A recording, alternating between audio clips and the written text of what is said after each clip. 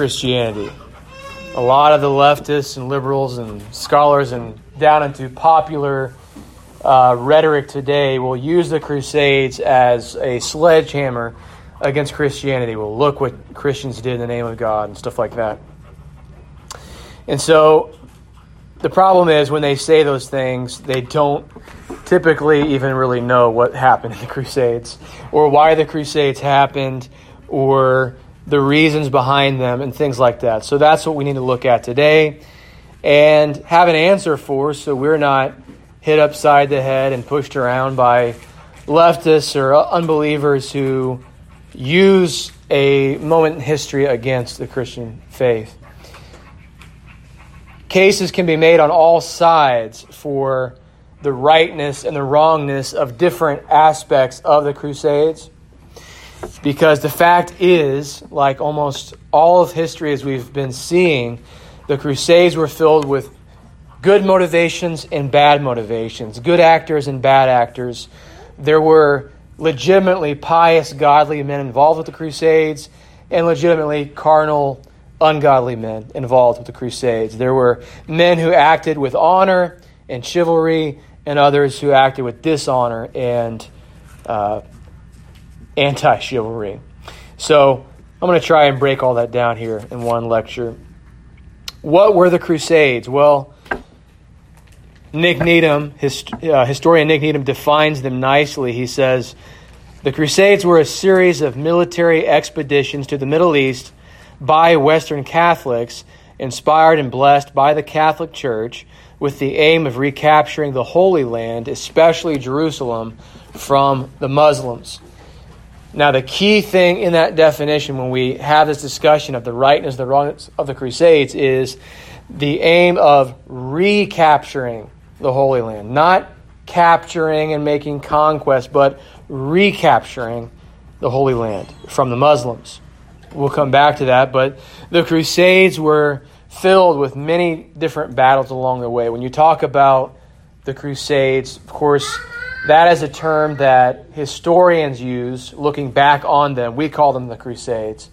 It wasn't a term they used about themselves. We're going on a crusade. That's not the way that's not terminology they used about it. Nevertheless, because of that, there wasn't like, this is a crusade battle that happened in 1096, and here was the next one in 1100. There were many, many different skirmishes, many different cities that were attacked, and all this stuff happened in not any sort of neat, nice timeline. So it's when you read different books in the Crusades, every single one of them will have a different timeline as to when they mark the beginning and the end of the Crusades, or which battles and fights constitutes a crusading fight or battle. But for our purposes, I think the best way to consolidate all of that information is historians will generally consider that though there were many others, there were 4 main crusades. There were lots of different ones, but out of all of them, there were 4 main ones, 4 main crusades. The first beginning in 1096, the fourth ending in 1204. So within these crusades, many different battles besides just those 4, small and great alike.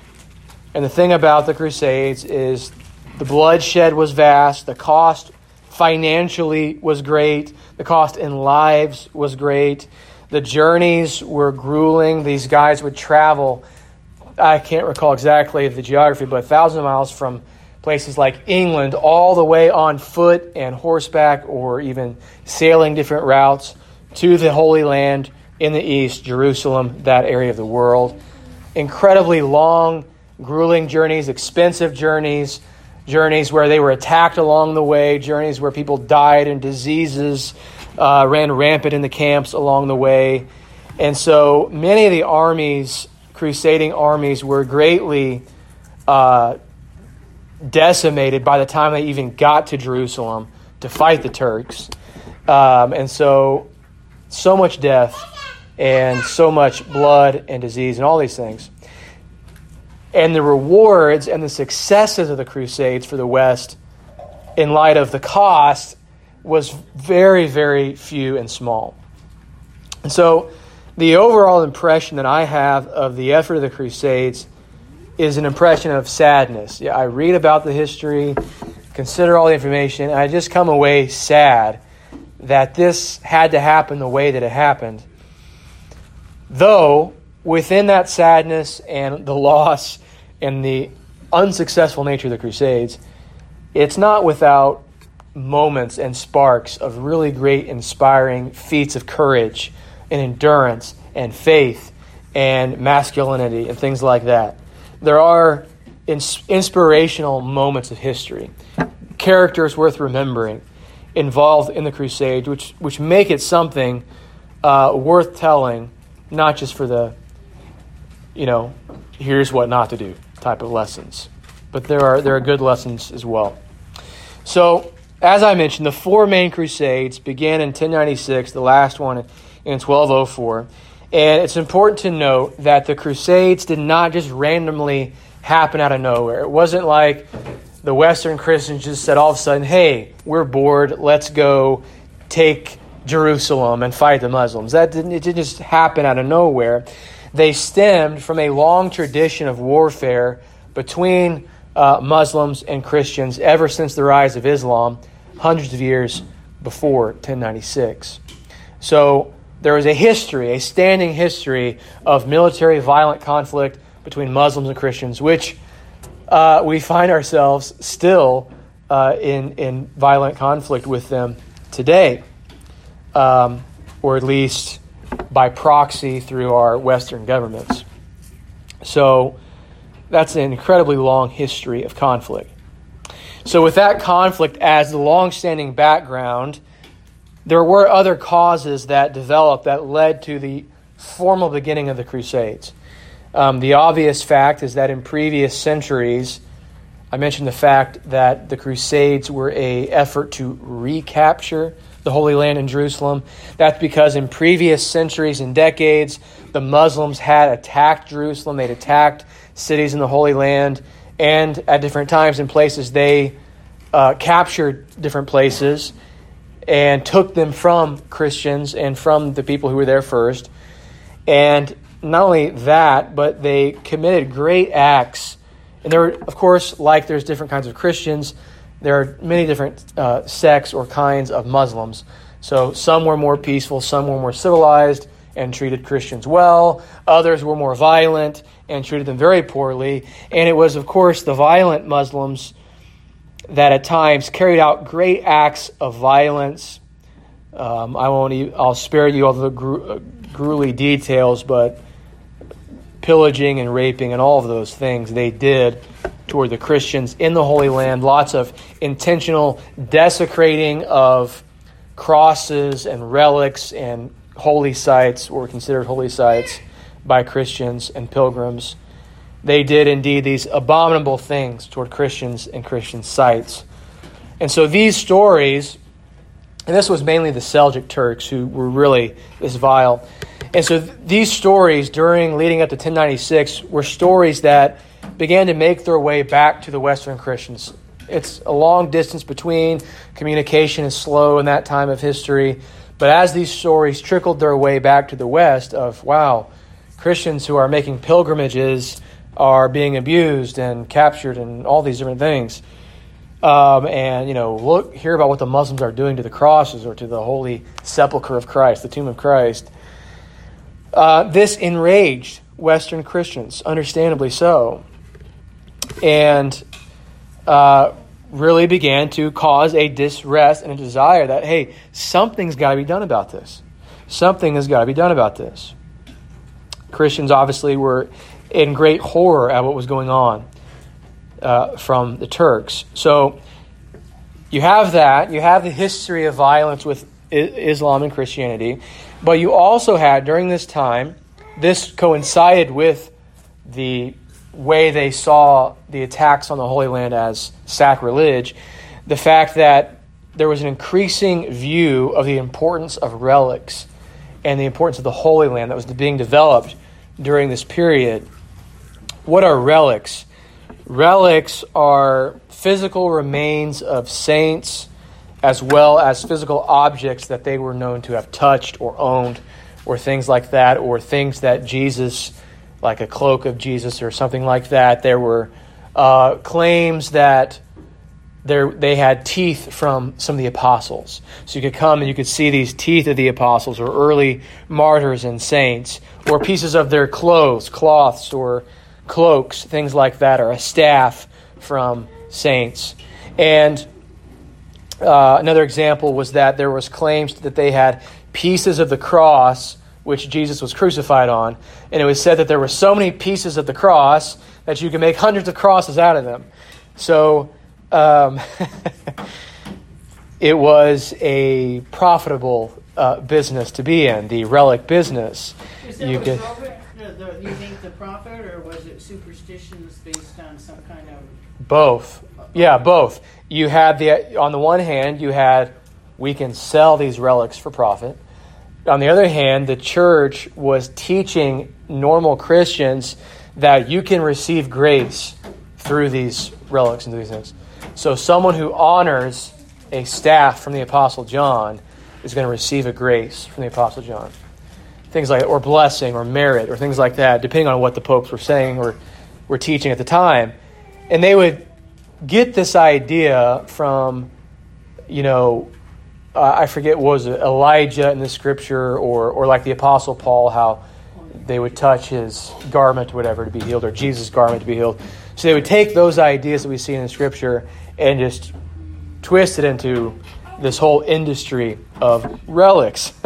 And of course, they would just lie about things actually, like the cross of Christ. Obviously, not all of those pieces were pieces of the cross. So there were genuine people who believed in it and were deceived by it, and people who profited on it. That's like a case with anything in history. There's people who are using it and profiting it, and people who genuinely believe what's going on. So, of course, Jerusalem and the Holy Land, the place where Jesus walked and had his ministry, was crucified, was buried and raised, that was a land where there were lots of sights to see, lots of relics in that land to see. And so you have the Muslims, the Seljuk Turks particularly, who would intentionally desecrate these holy sites and these relics. And that, of course, to the Christians who genuinely believed in the relics, was seen as they were attacking sacred objects, sacred things. And so it was blasphemous, it was sacrilegious. And so it was an offense to their faith. It was an attack upon Christ, the way the Western Christians viewed it. So these were different aspects developing that led to, all right, something has got to be done about this. And it just so happened that one of the things that set it off was the great Byzantine emperor in the East, Alexius Comnenus. He appealed to Pope Urban II in the West to help him fight off the Seljuk Turks, who had defeated the Byzantines a couple decades earlier in 1071 or around there. And in their defeat of the Byzantine army, they ended up capturing basically all of Asia Minor, all the Holy Land, a couple decades earlier. And so this Eastern Emperor Alexius Comnenus, he petitions Pope Urban II in the West, send an army to help us fight off the Turks. They have captured Asia Minor. They've defeated us, and we need help. And it were these Turks who were particularly violent and vile and committed sacrilege against Christians and the Holy Land. So that was a request made from the east to the west. And if you recall from Jonathan's lessons past several times, there was lots of infighting and lots of division between the west and the east, the popes in the west and the Eastern Church. And at this point, there were lots of division in the West itself. There were rival popes set up against each other.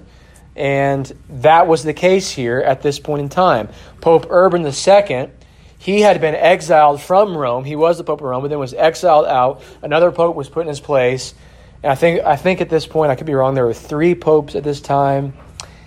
And so Pope Urban II, upon receiving this request from the East, Alexius Comnenus of Byzantium, he thought if he could be the leader of this populist uprising, this populist move to go and crusade in the Holy Land, this could give him power and influence to regain control and power in the church in the West.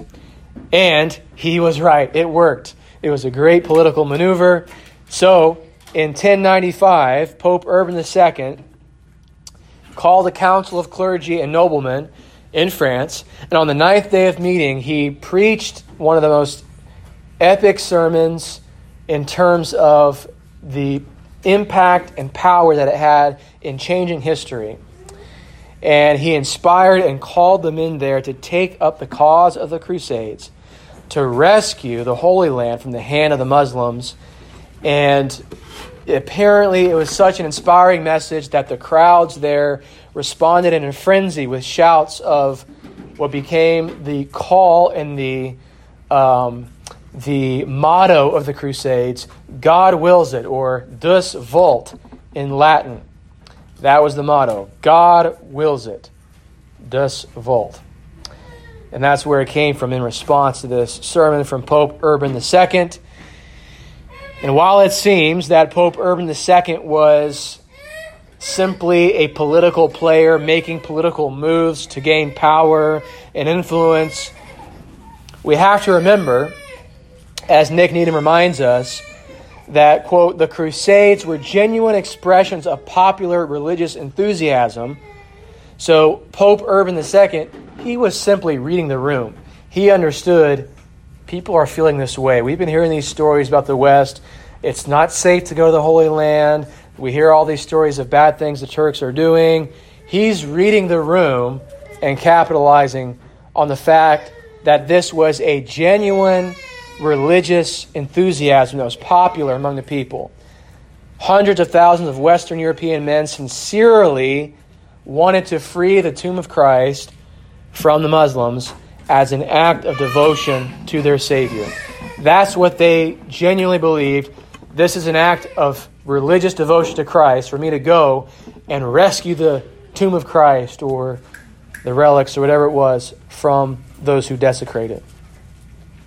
So from there's all kinds of different fanatical stories about them taking these cloths and sewing the crosses, or the famous outfit of the knights and the crusaders where they have the red cross that was sewed on their uniform.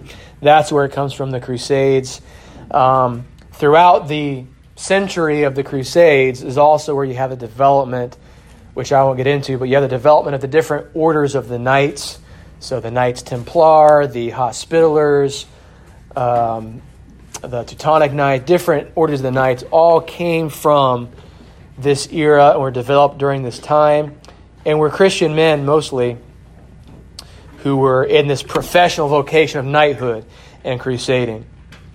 So throughout the Crusades, the popes really capitalized on the religious fervor of the people, and more fanatical claims developed throughout the years from the popes.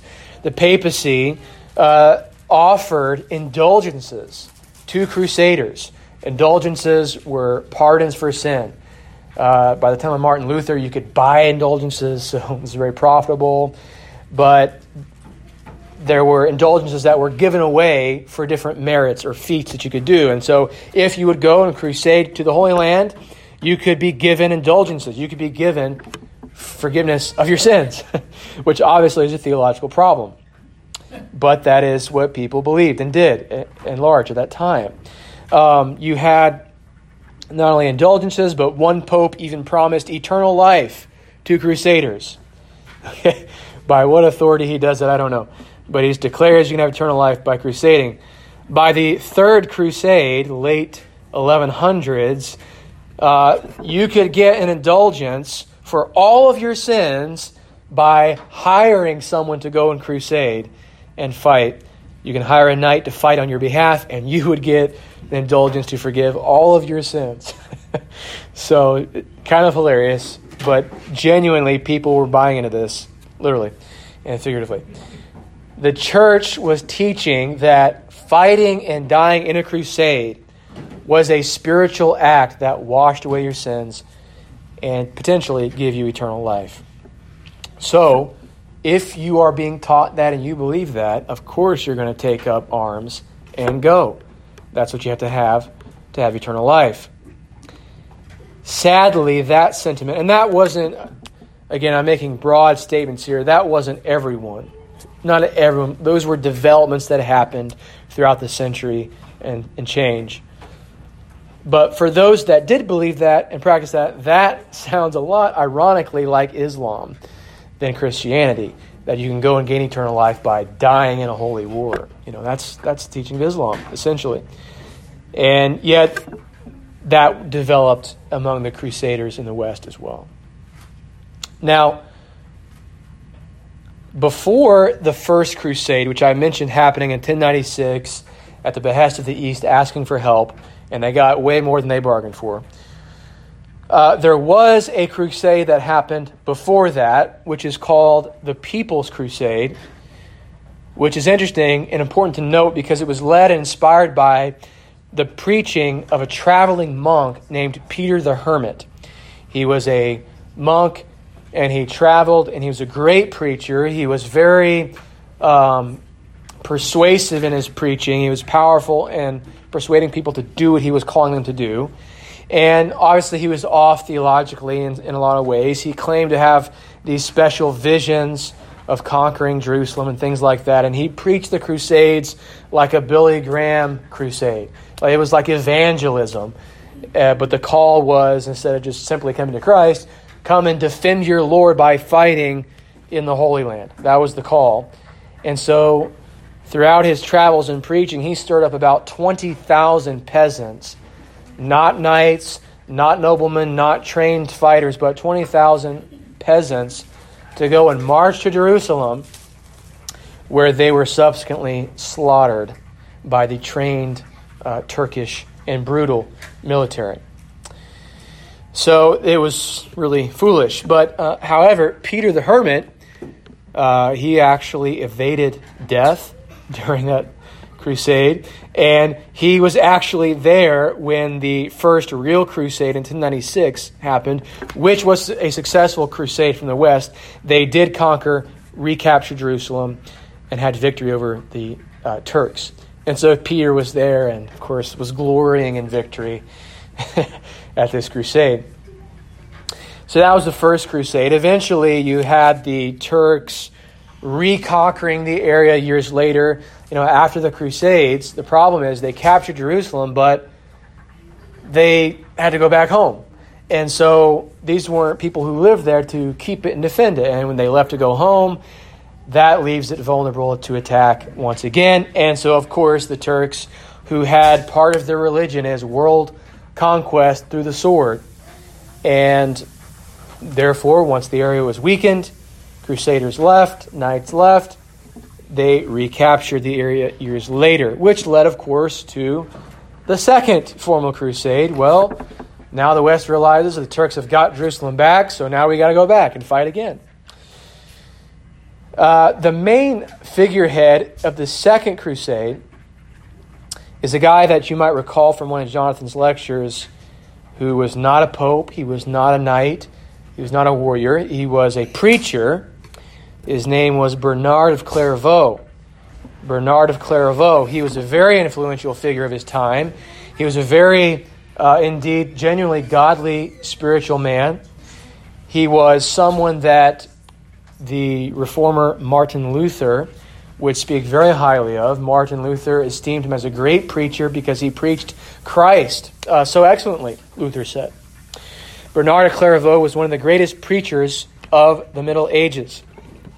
He was nicknamed the honey-flowing teacher because his sermons seemed to drip with the love of Christ.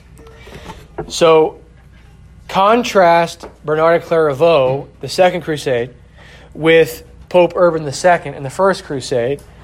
You have the first one, a pope kind of seizing on an opportunity, and you have a genuine godly man and a great preacher in the Second Crusade who inspired the Second Crusade.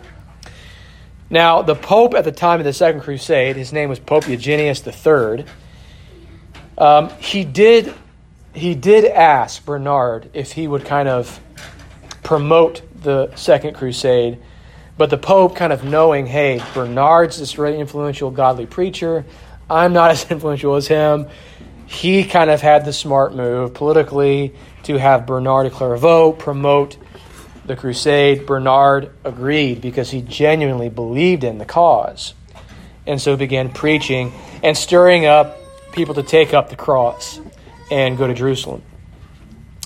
Here's an excerpt from a typical sermon you might hear if you were alive in the 11th or 12th century and you heard Bernard of Clairvaux preaching in a cathedral.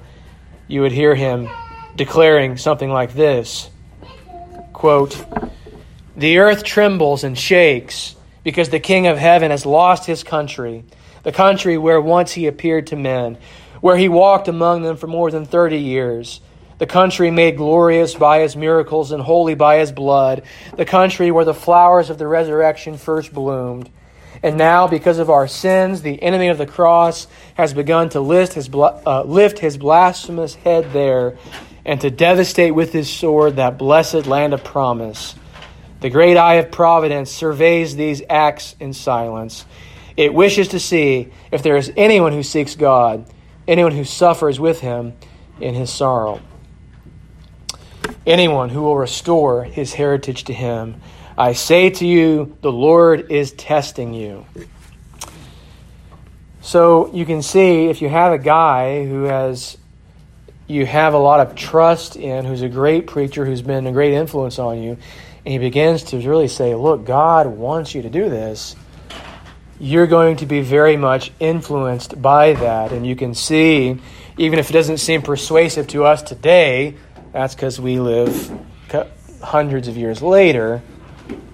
If you lived then, in that time, in that place, and you were a medieval person, and you had the high trust of the church that you had, and of a guy like Bernard, you can see how persuasive this would have been. So, armies are stirred up to go and take on the Second Crusade behind the preaching of Bernard of Clairvaux. However, this crusade, simply put, was an unsuccessful, absolute disaster. It was absolutely humiliating defeat for the Western Christians, and they went home, those who survived, with their tails tucked. And Bernard of Clairvaux's response to this, I think his response shows that he was genuine in his belief, even though he was wrong about, God willing this and things like that. His response to it shows he was genuine, because his response was a response of humility, saying, look, this happened because of our sin. And this is what he said. He said, "It seems that our sins have provoked the Lord, and he has forgotten his pity and has come to judge the world before the appointed time. He has not spared his own people. He has not spared even his own name. The pagans say, 'Where is their God?' We promised victory. Behold, desolation." So his response was, we messed up. We must be in sin. And I think that's a pretty good response to something like that. And so that was Bernard of Clairvaux, the Second Crusade. Well, in the late 12th century, you eventually had the Third Crusade. Now, this Third Crusade is probably the most popular of the Crusades in popular history, because it involved two of the most famous medieval characters, that being King Richard the Lionheart. Yes, that's King Richard I of England, the Lionheart. And on the Turkish side, you had the great military strategist Saladin. I don't know if he's called King Saladin or what, but Saladin the Great. So you had King Richard of England the First, who was called the Lion-Hearted, and the Turkish military strategist Saladin. These were two of the greatest warriors, two of the greatest military leaders, two of the greatest military strategists of their time. They were experts in warfare as contemporaries and experts in even facing off against one another.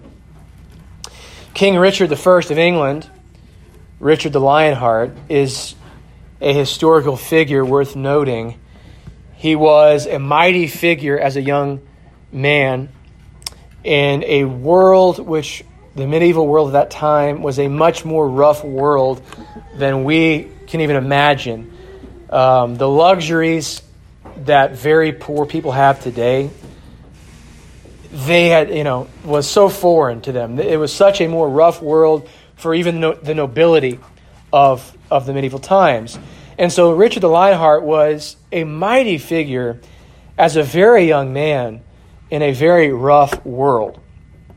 He's around 30 years old when he was in the prime of his career as a military fighter and strategist. And the great thing about kings during this time, like King Richard I, and all the kings who participated in the Crusades, and guys like Saladin on the Turkish side, they weren't just sitting back in their castles having their armies or peasants go fight for them. They themselves were taking up the cross. Richard himself was the strategist, literally himself leading in battle, leading in frontline fighting against the enemy. So they believed what they were doing. They put their own life and blood and welfare on the line in battle. And Richard was one of the greatest of the entire crusading era. By all accounts, he was genuine in his faith and mighty in battle. Think about for a second the name Lionheart.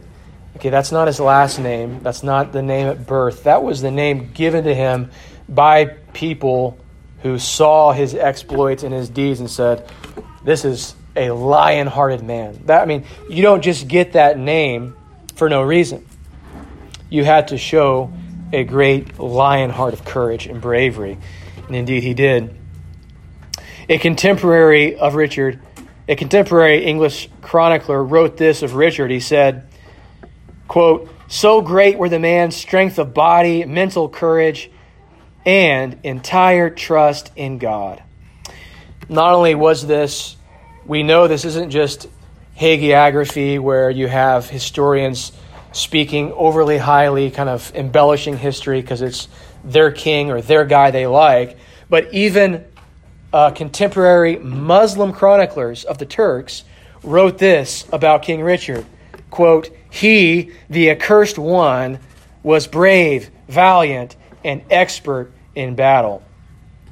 So even his enemies testified, hey, this is a brave. He gives us the night terrors. He's a brave, valiant man, an expert in battle.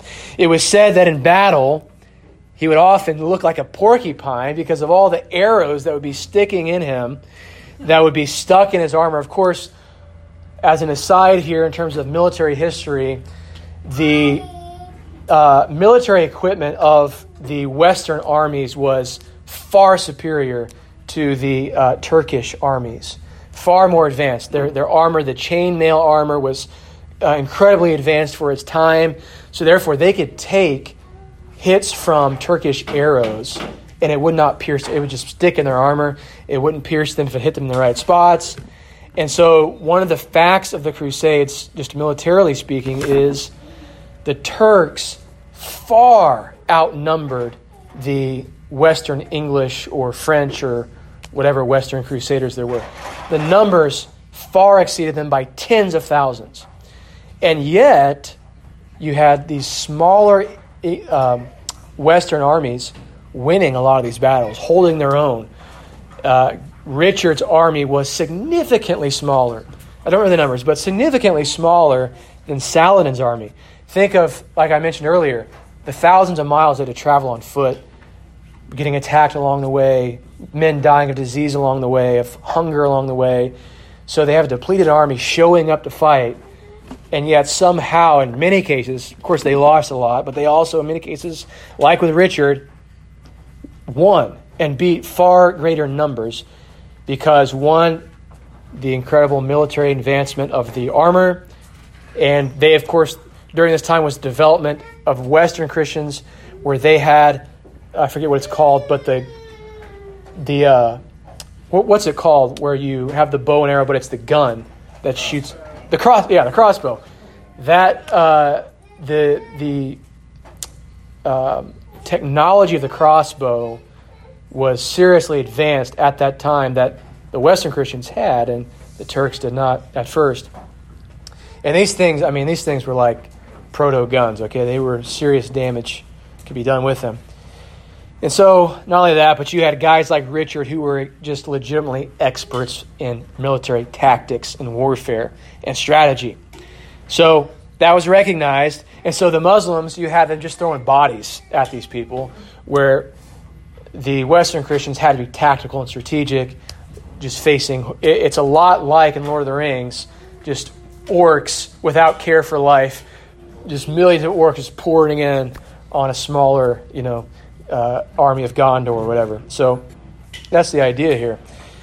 So incredible mental fortitude, courage, and strength in battle from guys like Richard and the men that he led. So it was said that he looked like a porcupine in battle at times, arrows stuck in his armor. He just, plucking them out, whenever he's got a chance, continuing to fight. And you imagine you're a Turkish fighter and you see this guy filled with these things, and he's unfazed and just pulling them out and going after guys. That's going to strike fear in you when you see these guys dressed in advanced armor, doing that kind of thing. You can see the fear it would strike in the enemy. Ironically, just as an aside, because I'm talking about Richard here, ironically, he died later on in life, not in a crusade, but in some other ill-advised battle, some petty dispute he had with some lord. And he went to attack his castle, and he was careless in battle because he was arrogant, and it was an arrow that struck him in just the right spot. He went to pull it out, and the arrow was, he pulled the stick of the arrow out, the arrow was still in it, and he knew, all right, I'm dead. And so he ended up dying from that. But before that pride came to his destruction, he was mighty and courageous in battle. Nevertheless, other historians describe him like this. At 6'5" tall and of an athletic build, Richard was an imposing figure of a man. 6'5", especially in that day, was pretty tall. The sight of him was a pleasure to the eyes, and his hair was between red and gold, and his arms were powerfully made for drawing a sword and wielding it most effectively, and with not insignificant addition of his suitable character and his habits. He was well educated and articulate. He was a figure worthy to govern. In fact, you see his character in the fact that when he went on the Crusades to take up the cross, he sold a lot of his own property to increase his war chest, to be able to fund these Crusades, because it was extremely expensive and costly. And, of course, there was taxation they put on their people and things like that, but it was not hypocritical. He sold a lot of his own property and privileges to fund his own crusading adventures. And he explains his reasoning as why he did this. He says, this is the words of King Richard. He said, quote, "To serve the living God, we too have accepted the sign of the cross to defend the places of his death that have been consecrated by his precious blood, in which the enemies of the cross of Christ have hitherto shamefully profaned. And we have taken upon us the burden of so great and so holy a work." So you see, his money was where his mouth was. He believed what he was doing.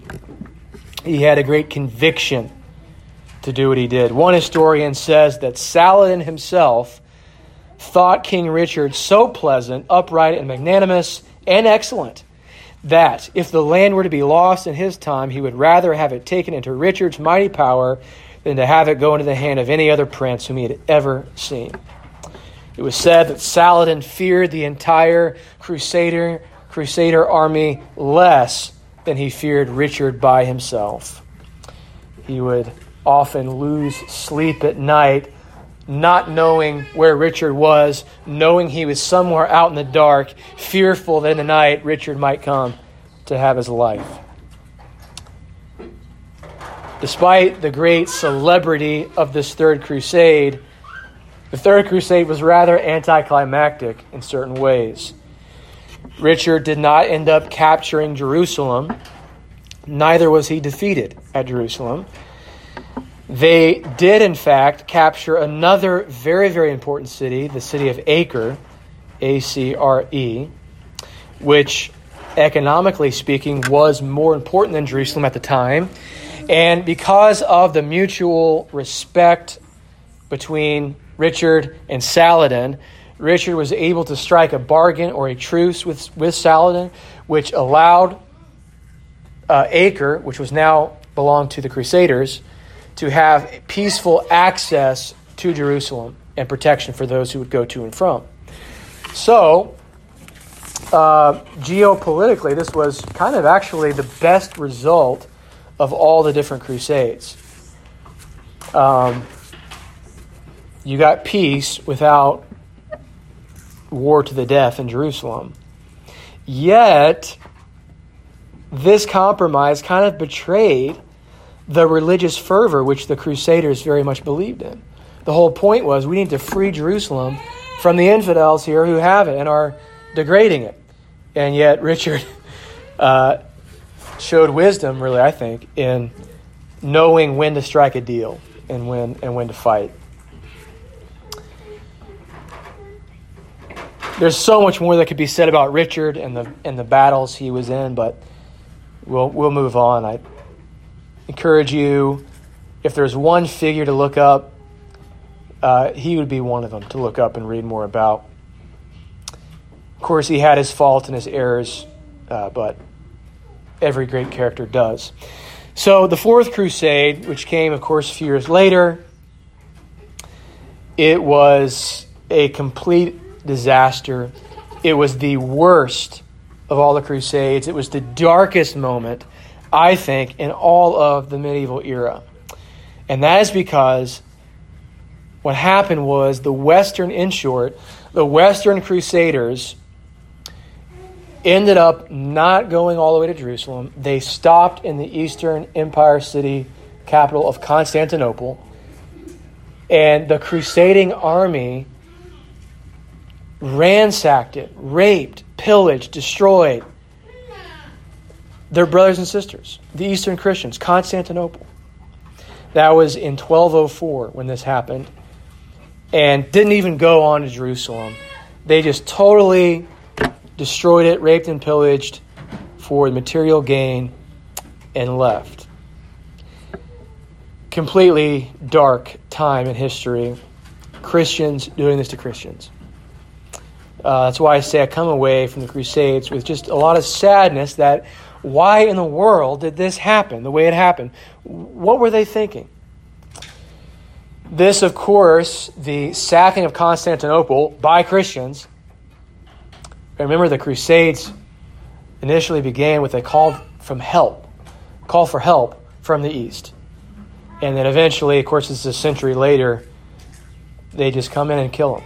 And the fall of Constantinople to the crusading army in 1204, of course, as you can imagine, hastened the fall of the great, truly great Christian Byzantine Empire. And Byzantium's weakness from the defeat by the Crusaders paved the way for the Muslim conquest and capturing not only of Constantinople, which to this day is now Muslim territory, but it paved the way for their conquest of all of that area of the world, Eastern Europe, Middle East, which, as I said, to this day remains in Islamic hands, and that's where it goes back to. Christians killed Christians, and we have today because of it. So that's the dark period of the Fourth Crusade. There was another crusade that happened shortly after this, and it also was a terrible event, but for different reasons. After this Fourth Crusade and what happened at Constantinople, there were obviously those who realized, what just happened? What have we done? What did the crusading knights and armies do? And the good preachers of the day were saying, well, it's our lack of success in the Crusades is because we're sinful, because of our sin, because we're impure. We are not innocent people, and so God's not giving us success in battle. Hey, that's a good start of repentance, I think. But their answer was, if we need purity in our military, who's the most pure among us? Children. They're the most pure. They're the most innocent. And so you have what is called the Children's Crusade, where they sent children, young boys, off to crusade, thinking, hey, they're pure, they're innocent, so God will give them success. It's going to be a great miracle. They're going to march around like Jericho, and the city's just going to fall and that kind of thing. Of course, this was a disaster. Most of them were just taken and sold into slavery. Completely could have been avoided, and was just ridiculous. So that was the Children's Crusade. Again, as I've said, there were many other battles, even after that and before that, and all in between. Those are the main ones. I will just mention something else worth reading if you want to look into it more. This came years later. I don't recall the exact years, but it was definitely towards the end of the 13th century. You had King Louis the Ninth of France. He is St. Louis, which St. Louis, Missouri is named after. If you go to St. Louis, Missouri, there's the statue of St. Louis, King Louis the Ninth of France, on his horse. And back in, 2020 or so, when all the Black Lives Matter riots were happening and there was cities being burned, property being destroyed, statues being toppled, this was King Louis the Ninth statue in St. Louis was one of the statues that these rioters were trying to topple because he was a later crusader and he fought against the Muslims, so he was a racist and all this stuff. And amazingly, there was a conservative Roman Catholic group in St. Louis. Literally, there were priests out in their garbs making a human wall, human shield between the rioters and the statue of King Louis the Ninth, St. Louis. And they kept it from being destroyed, so it's still there in St. Louis now. But anyway, there's a reason he had a city in America named after him, because he was an incredibly noble, honorable king. He was probably the most, even more so than Richard. Richard had a lot of things you could accuse him of. Richard had a problem with women, and so you could question the sincerity of his faith. I think that was just a big, big sinful area of his life as a king, and he was still genuine. But King Louis the Ninth of France was in every way impeccable in his character and his devotion to God. He was very explicit, articulate, and outspoken about doing things for the faith of Christ, faith in Christ. And he fought many battles against invading Islamic armies. He was captured. In fact, he spent years as a prisoner of war by the Turkish military, and they, of course, would behead a lot of the POWs. They would capture the crusade, to make an example out of them. They would torture them. But obviously, if you got the king of France, you're not going to just kill him. You're going to keep him as a great piece to, in the game, in the political game, to be able to have leverage against the West. So they kept him alive along with other noble knights who were captured with him, and they were tortured. They wanted to get these kings like King Louis, who's a great Christian man. They wanted to get him to recant his faith through torture, because if they could do that, then others would follow suit. And lesser knights and noblemen did recant under torture, but King Louis never recanted. He never for a second did, and it was pure amazement not by the Turkish people, captors. They were amazed at his resolve. There's things you can read about what they said about how amazed they were at the genuineness of his faith and resolve. His own military men that he was in prison with were just amazed at the fact of his resolve and his courage and conviction, where eventually he was freed and let go and ended up dying later, but he didn't die in capture like that. And he remained faithful to God through it all and was very clear about that. Like, this is why I'm doing it. If I'm going to be martyred, let me be martyred. And that's how he viewed it. So he's someone worth remembering, and a reason why there's a city named after him. And he's worth protecting and honoring his namesake, like was done here recently. So there are a few questions to be considered about the Crusades as we think about how do we think about them? How do we categorize all this different information? The big thing is, were the Crusades justified? Were they justified? Was it an offensive or a defensive war from the Christian perspective, from the West? Well, I read this phrase somewhere, this summary somewhere, and I thought it was a great line, and I think it's spot on. And that is that the Crusades were defensive in principle, if not always in practice. They were defensive in principle, if not always in practice. So they were justified in principle if they weren't always carried out the right way in every instance.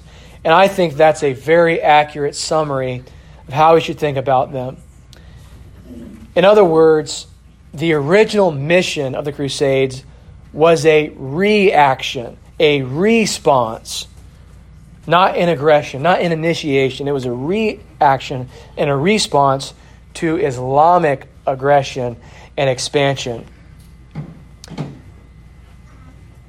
Even though the Crusaders didn't always act chivalrous, even though they didn't always attack the right people, the idea and the principle of it was justified and right.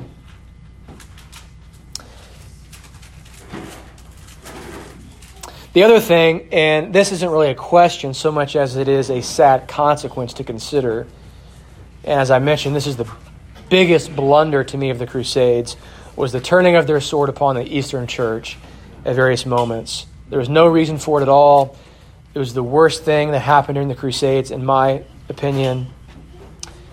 And at best, the aggression toward the Eastern Christians, the best possible motivation you can assume, the most best assumption you can make is that the West was genuinely thinking that it was their duty to put to death heretics.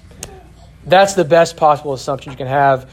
I wouldn't view all of Eastern Christians as heretics like that. In fact, Roman Catholics, they've got some heresies of their own to deal with. So that's the best possible assumption. We see by their actions of looting and raping that we don't need to assume the best in what they did. But the sad consequence of that, of course, resulted in even more division than there already was. Even more distrust between the East and West than there already was. Imagine how successful the Crusades could have been, how right they could have been done if the West legitimately answered the call for help by their Eastern brothers. If they were legitimately united together in bringing them military aid against Muslim aggression, they could have fought them off together. They could have strengthened the East so that when they left, there wouldn't be any more attacks or threats. But instead, they even turned on them. And even from the Eastern Christians, they weren't just innocent bystanders either. There were times where Eastern Christians as well joined Turkish armies to fight against Western Christians. You could say it was because of the brutality and the aggression of the Western Crusaders. But nevertheless, they also fought against the West, their fellow Christians, even though they viewed each other not as Christians, but as being heretics. So all that to say, it was a big, sad mess. Consequences for church relations, relations with Islam, things like that. Because I think one of the principles that we should learn from church history is that I think it's so important that the Christian church maintains a good spirit of Catholicity, a good spirit of brotherhood across Orthodox denominational lines. Have the in-house debates, have them in-house. Let the in-house debates actually be in-house. And let us face the world, face the flesh, face the devil, face the enemy together in a united front. I think that's something we should strive to see and do and learn from history. Because when we're divided, we're weak, we fall. And that's what happened.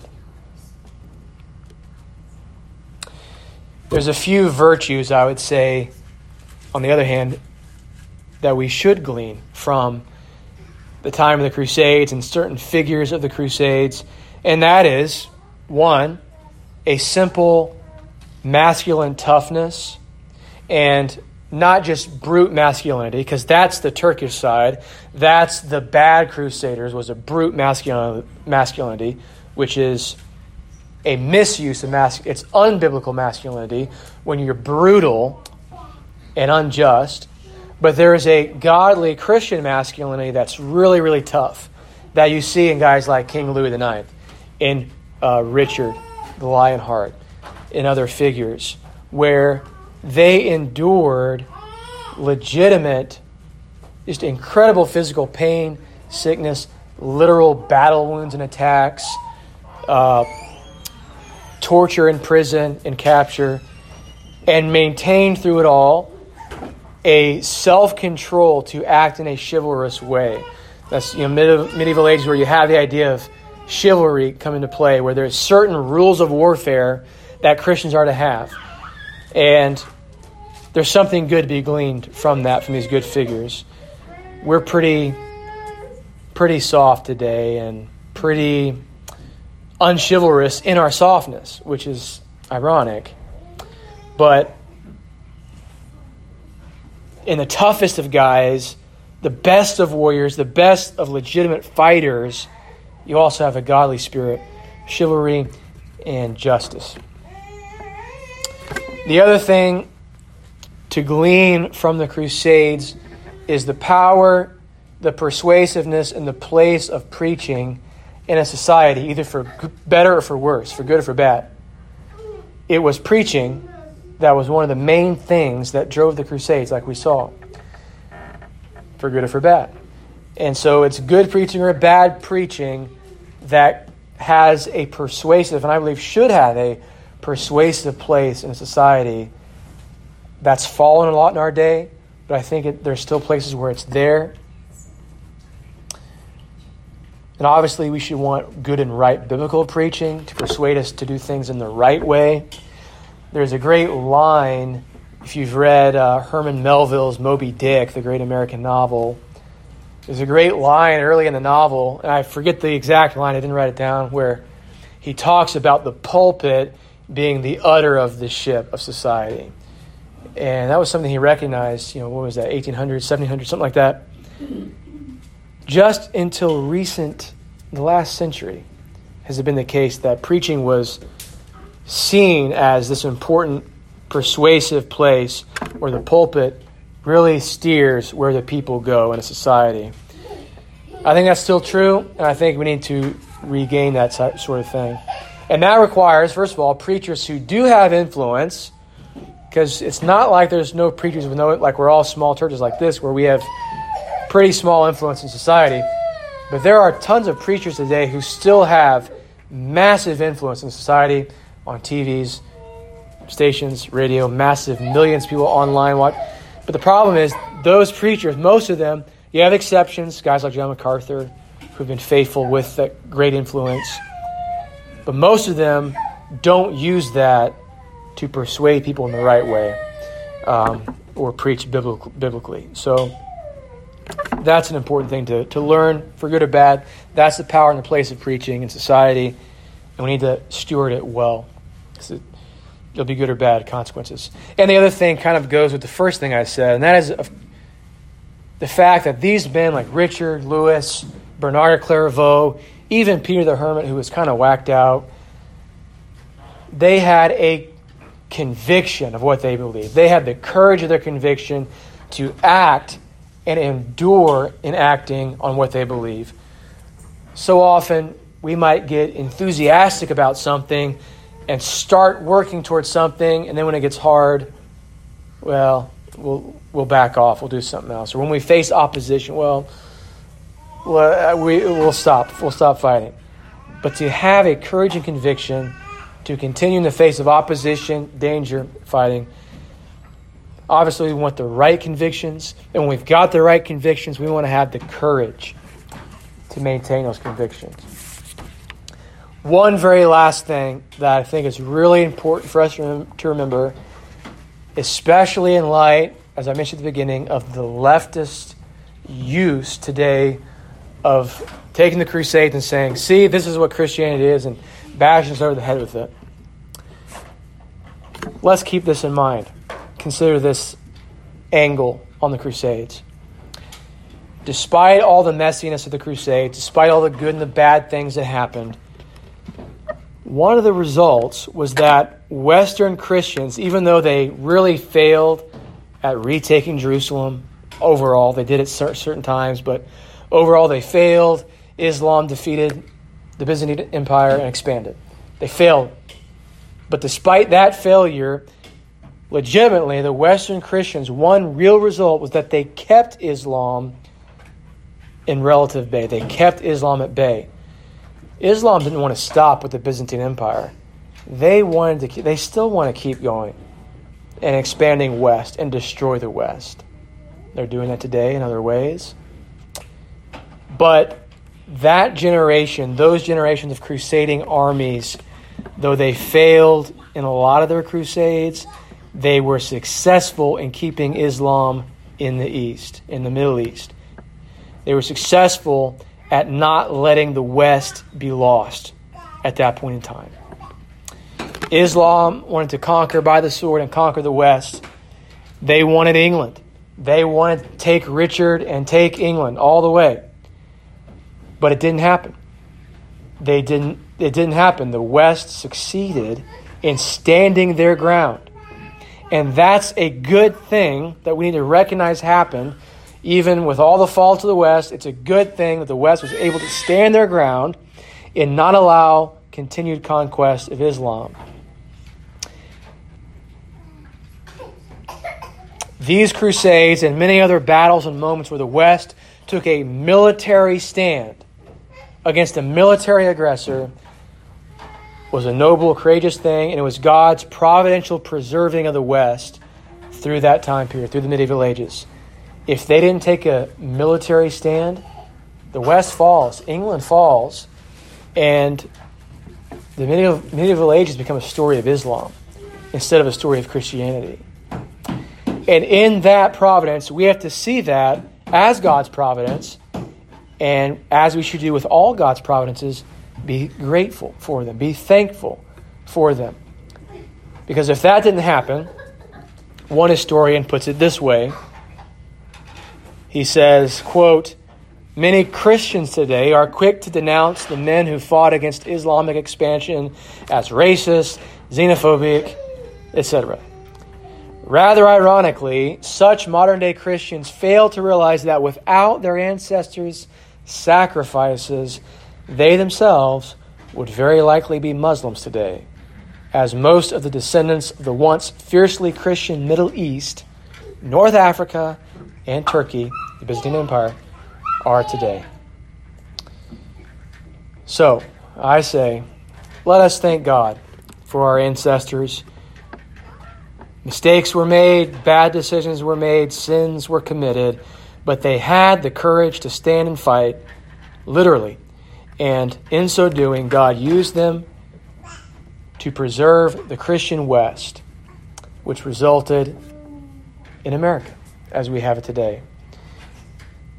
So we should learn from their sins, learn from their mistakes, and not fall into the same errors, while at the same time giving thanks to God that we're here today because of what they did then.